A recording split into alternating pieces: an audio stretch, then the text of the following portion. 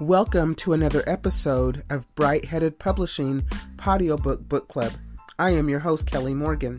Today I had the pleasure of meeting author Syntell Smith. Syntell has written a series called Call Numbers. These books are 6 books in the series. 2 of the books are available now, Call Numbers and Book Endings. I'm so excited that he's decided to come on to the podcast and be the newest member of the book club. Let's welcome him. Welcome our newest book club member, author Syntell Smith.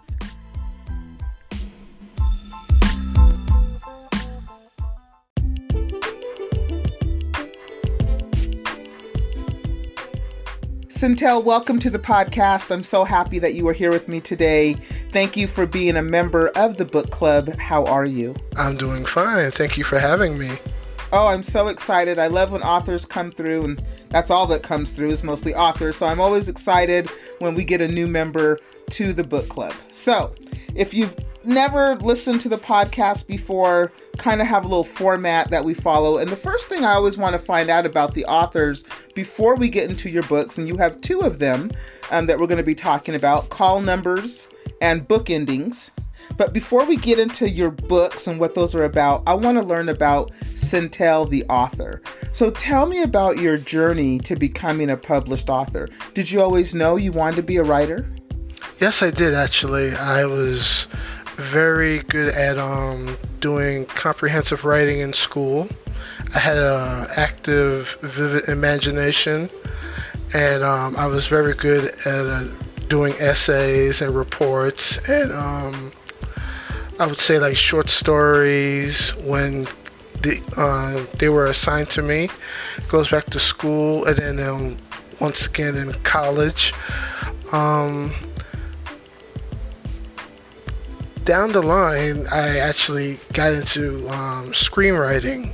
I was very interested into hopefully doing television and movies. And I actually took classes. I did a couple of workshops, and I started like studying film scripts to get the format and how to actually set the scene and captivate the audience with your writing. And from there, it actually led into me like doing my own personal thing back in the early 2001, just doing blogs. Blogging was like the big thing back then, and it still is now. But I think starting with my blogs, I was able to express myself and get into my comfort of sharing my ideas with the world, pretty much telling my stories of my everyday life and everything that I was going through at the time. I also got into doing pop culture reviews of movies, TV shows, and music albums and everything like that, and it really led to me getting a following. I was able to relate to my audience, people that would read my reviews and read my blog entries. I was someone that they could actually relate to, a common person. And it was just something about how I expressed myself in my writings that people said, I had an actual knack for it. A nice, they call it a stream of consciousness. Nice. Yeah. So how do you go from all of these things, taking screenwriting classes and wanting to be a screenwriter and doing all of these other things to where you are today as a published author? What made you decide to finally say, you know what, I'm going to go ahead and publish this book?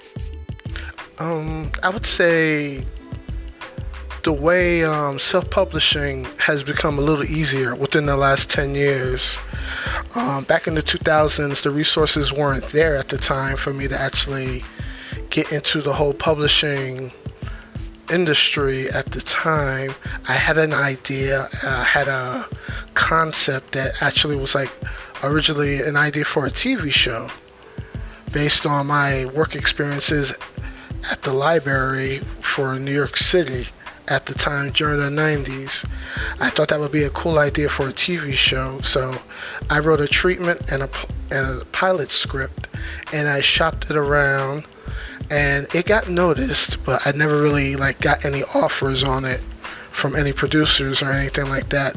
So I kind of sat on the project for 10 years, and then I think back in 2015 I started revisiting the project and thinking, it's a little easier now to just put your books out there using Amazon or Smashwords or Ingram Spark. So I came up with the idea of actually turning the script into a novella, and then it just grew into a actual full-length novel and then a series. That's very cool. So the books are Call Numbers and Book Endings. Is there a third book? Yes. I'm working on it now. It's going to be an ongoing series that will hopefully go at least maybe 6 or 7 books. I'm not really sure. Okay, that's cool. So let me ask you a question. You said that the publishing piece got easier, and I know that self-publishing has gotten easier. There's a lot of resources out there that are free or low cost that will, help you get your book out there. But most authors that I have spoke with always say the marketing has been the challenging part. How have you marketed your books? Marketing has been a challenge, but in the wake of current events these days, with the whole pandemic and everything like that, I really actually moved on to Twitter. Last year around this time, I really didn't have a social media presence, and with all the book events that I had planned being canceled here and there, I was wondering how was I going to get my book out. And then I just tried to improve my Twitter presence and really got myself out there. And I actually found a lot of other writers in the same boat as me, and we all pretty much collaborated and helped each other with tips here and there. There's a wonderful hashtag out there called writing community, and depending on how you spell community, you could really come across a lot of talented self-published authors that are helping each other out. Yeah. Using that hashtag, I was really able to market the book well and actually get noticed. Very cool. Yeah, marketing is a challenge. I think social media is a great way to do it. Have you ever thought about audiobooks? Yes, definitely. I finally got the first book, Call Numbers, released on Audible just last month, and it's pretty much getting good reviews. Congratulations. Yep. Congratulations. Yeah, I think that's another great way to market your book, because you tap into a whole new audience. Yes, right? Definitely. A lot of people listen to books. They don't either like to read or have the time to read. So being able to pop it on and put it on, listen to it on your headphones is great. So congratulations to you. Yes, it's a great listen for a nice long drive. Yes, absolutely. I love audiobooks.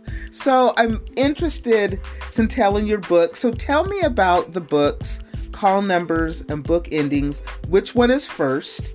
And then, you said it's going to be an ongoing series. So I'm really interested to find out what it's all about. Yes. The very first book is Call Numbers, with the subtitle, The Not So Quiet Life of Librarians. So Call Numbers is pretty much the whole name of the entire series, even though the second book is called Book Endings. It has a aftertitle saying that it's a Call Numbers novel. So Call Numbers sets the stage for the rest of the series, and it talks about librarians working in New York City back in 1994.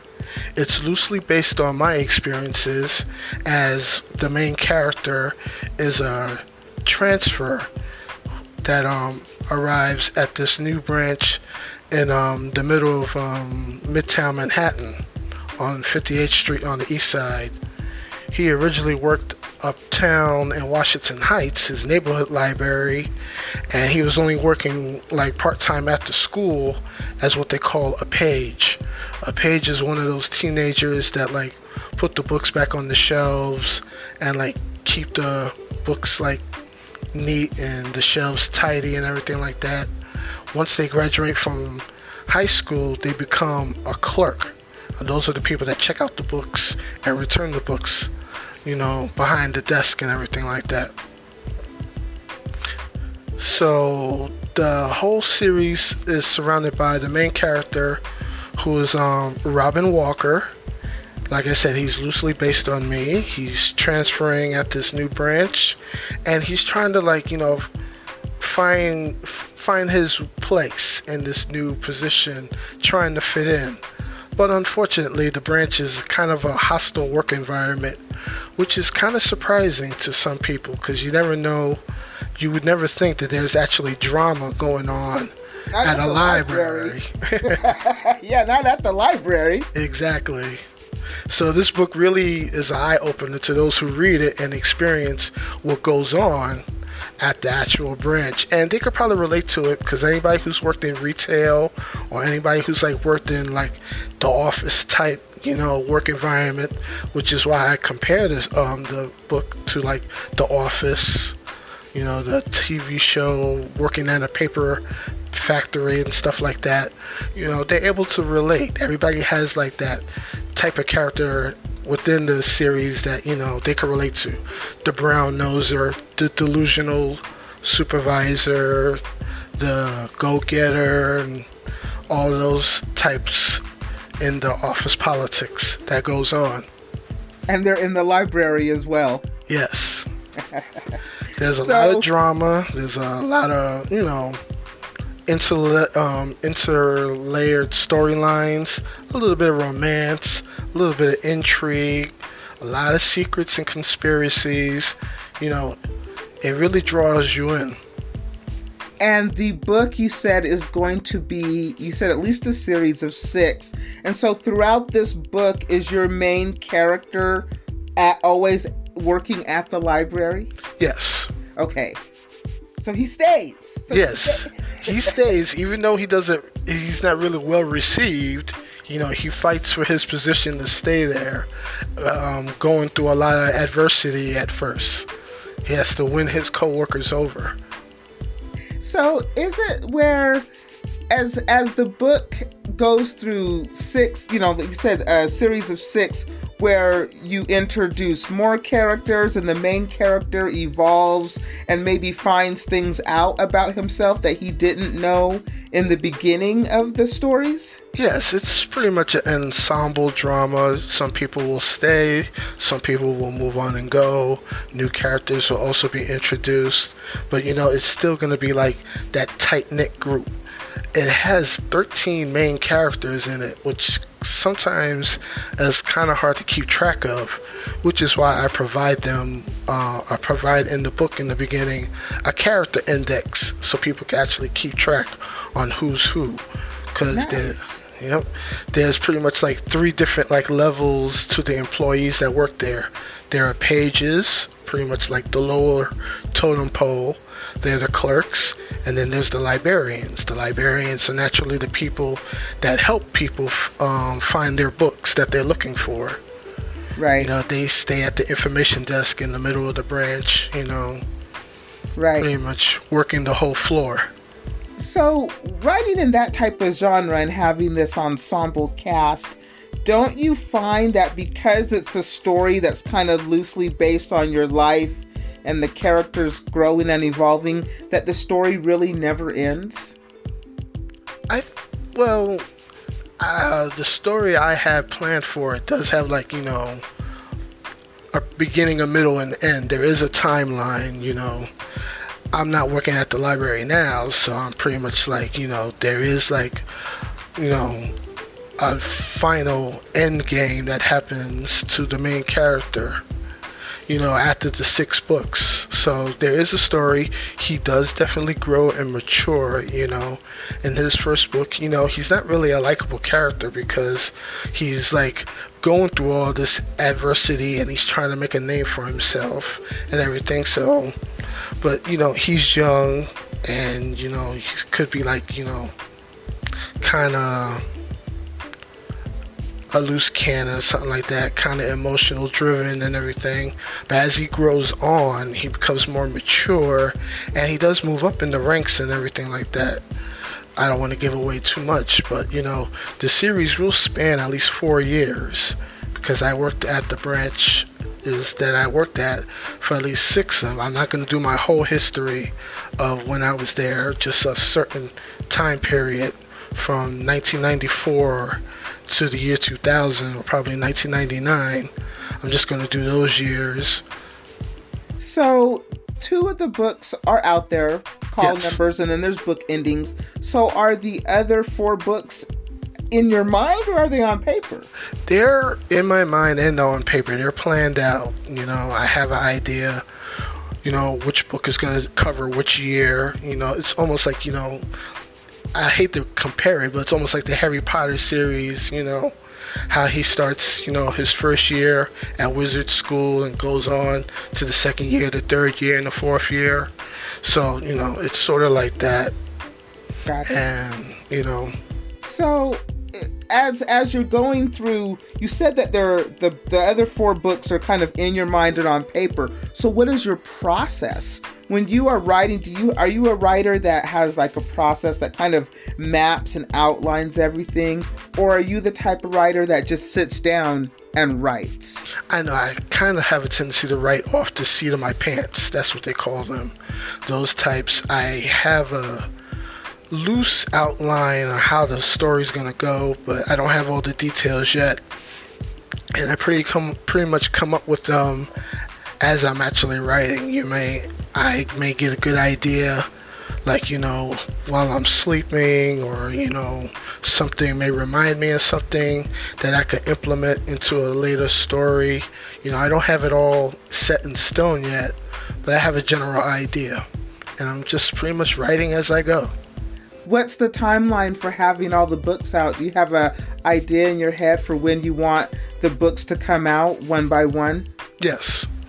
I'm trying to finish this 3rd book by the end of this year so it could come out next year in March. The good thing about self-publishing is, I'm pretty much in control of when my books come out. Yep, that is true. Yeah, I don't have to worry about any deadlines, any pressure from editors, or if I was in a traditional publishing situation, I would have to deal with scheduling, right, in order not to conflict with other authors that might be under the same house or whatever. I can release the book whenever I want to. So the goal is to release book 3 next year. Yes. And then is it going to be like a book a year, or 2 books a year, do you think? Well, this book concludes the first 1994 trilogy. The first 3 books all take place in 94. Then the 4th book will be in 1995. And I plan to do that probably a couple of years later. I have other ideas that I'm writing and other stories I want to do outside the series. And, once again, I could do them at my own leisure. There's no pressure. If these books are well received, naturally they'll get the more preferred treatment, as opposed to any other writing I'm trying to put out there. The series catches on, I would definitely continue, releasing more updated books as it's, well received. Is the goal to put all of them on Audible as well? Have audiobooks for all of them? Definitely, yes. I'm working on hopefully getting book 2 prepared by the end of this year. So by the time book 3 comes out, book 2 will be out on audiobook. And so what was that process like for somebody who's maybe thinking about doing an audiobook but doesn't know where to start? What was that process like? Can you give us some ideas? Well, I went through AXC, which is Amazon's, audiobook company that works with Audible. And I pretty much had to go through several voice actors to look for to get the right narrator to tell the story. I had to hear a lot of, what they when they like do a reading of it. I think it's what is it? Auditions. Sorry, that's about okay. it. Yeah. I had to hear a couple of auditions to get that right type of narrator I was looking for, and I had to find one that was in my right price range, because voice acting is a very demanding, process, and some of them really, want like a fair share of the royalties. They also want like, probably like a down payment of like, how much they feel they're worth performing each hour. There's like a certain rate that like, I think the starting rate is like, $50 every performed hour. And book one is very long because it's a very extensive story. It was 13 hours to record. So there were some that were asking for like, $600 or $700 in advance up front, and I couldn't really pay that. So I eventually found someone that would take an equal royalty share with the incentive of paying them down the line after we like meet certain achievements, sell a certain number of copies or whatever. And the narrator I got, was really, patient with me. And the fact that I told him it's an ongoing series, he was willing to do this book at a discount rate with the promise of more work coming down the line. Yeah. So, not trying to get all up into your business, but give us an idea, just even a ballpark of what you believe that cost you total to have that book made into an audiobook. I would say with like the two payments I had planned scheduled, $1,200. It's like almost like $100 an hour. Yeah.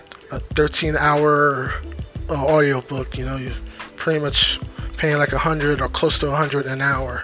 And like I said, once it sells enough copies, he's willing to take like, payments in like, increments instead of paying the whole thing up front or even half up front to get them started, because some voice actors are different like that. Right. Well, you found somebody who is willing to work with you, and maybe that's what, somebody else will have to do too. But I think that if you find the right person, you could probably find somebody who's willing to work with you. Right. $1,200 for an audiobook is not a lot of money if you look at it as an investment. Right, which it is. Which it is. I mean, you have to, when you are self-publishing, it has a lot of perks. Like you said, you're in control. You get to make the decisions, but you're also the one paying for everything as well. So, exactly. You have to pay for an editor. Did you have somebody edit your books? Yes. I went through several editors because since it was my first book and everything like that, I was just pretty much trying to find my voice and my writing style. And there were some editors that, kind of found it difficult to work with me. So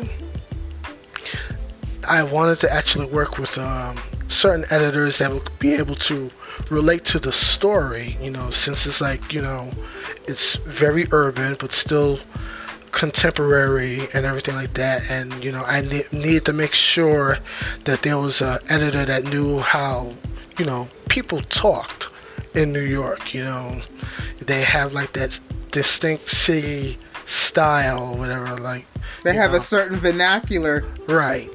So and there were some editors that didn't want to work with me for some reason because of that. So it was a process, but it's all about the search. And when you find that right person that works with you and, does good work, and you stick with them, and once again, like I say, you promise more work in the future, that perfect editor eventually, is a good find. So you found an editor you feel for all the books? Yes. Nice. Yes. It wasn't easy, though. It was not easy. And again, editing is something that you're going to have to pay for. Right. And I know that you can find editors that will say, hey, I'll edit your book for $200-$300, and I'm sorry, they're probably not really editors. Exactly. They don't do a good job. And Right. then there's editors out there that want to charge like $600, $700, $800, and then they look at your project and they think it's beneath them or something like that. Be like, no, I'm not really interested in this. Right. You know, it would be too much work, and you know, you're just not actually the type of client I'm looking for. You know, a lot of the publishing community is very cliquish. Editors, cover designers, cover artists, book reviewers, beta readers. You know, it's almost like it's like high school. It's like dealing with mean girls every now and then. And it takes a while for you. You have to really develop some tough skin. And it takes a while before you can actually find some people that are actually like willing to help you and work with you and all that. Yeah, I think that with any industry, but you're right. You know, it's a competitive industry. Yes. Right? It's incredibly competitive, especially with all the self-publishing you can do now. I mean, you don't need a big house to get your book out there. Right. That's very true. You know, the marketing aspect is a challenge for most. How do I market? How do I reach my audience? Because I believe there's an audience for your book. Yes. Absolutely. You just have to find them. And how do you do that?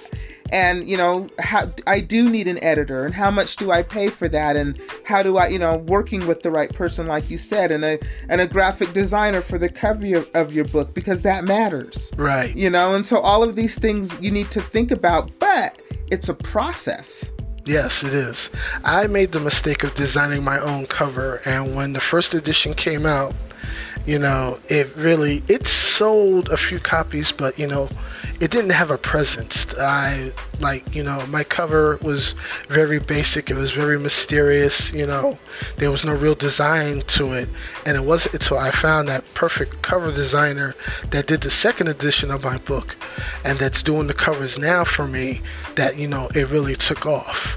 So a lot of people always think that, you know, they could do it themselves, but, you know, there is value in a cover designer. There is value.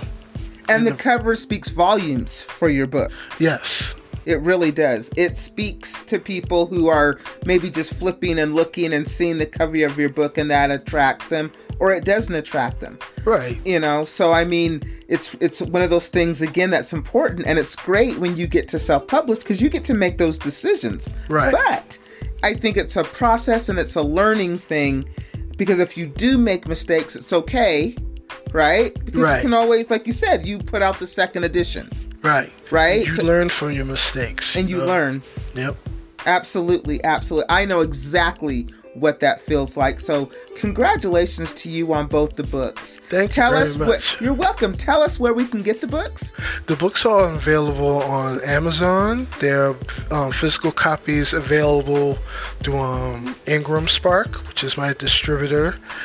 Bookstores can order them directly. They're also out there on most of the other book providers out there, Barnes & Noble, Kobo. The ebooks are on Google and iTunes. The audiobook is on Audible. So it's pretty much out there, pretty much released pretty much wide. It's out there wide. There's not only one place that you could get it. You could get both books anywhere. If people wanted to connect with you, what's the best way for them to do that? Pretty much my social media. I'm very active on Twitter, but I also have a Facebook page. I also have a Tumblr page, and I also have my direct website, which is syntellsmithpublishing.com. That's pretty much the most direct way to get in touch with me. My books are on there. The audiobook is also on there in physical CD format for CDs, you know, because not everybody listens to like their audiobooks through streaming. They still listen to them on CDs. I don't know if they listen to them on tape these days. That's kind of a dated tape. Yeah, dating yourself, Syntell, not tape. Right. CDs maybe. Right. So the physical CD box set is also available on my website, and that's pretty much where anybody could find me.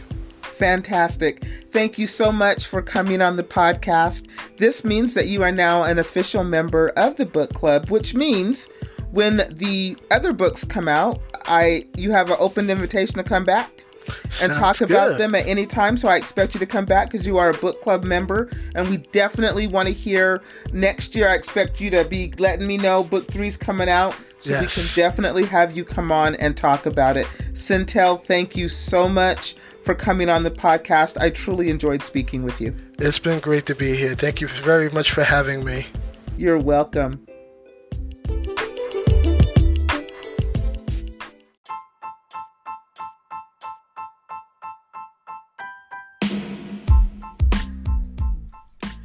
Thank you for listening to another episode of Bright-Headed Publishing Audiobook Book Club. I just wrapped up with author Syntell Smith.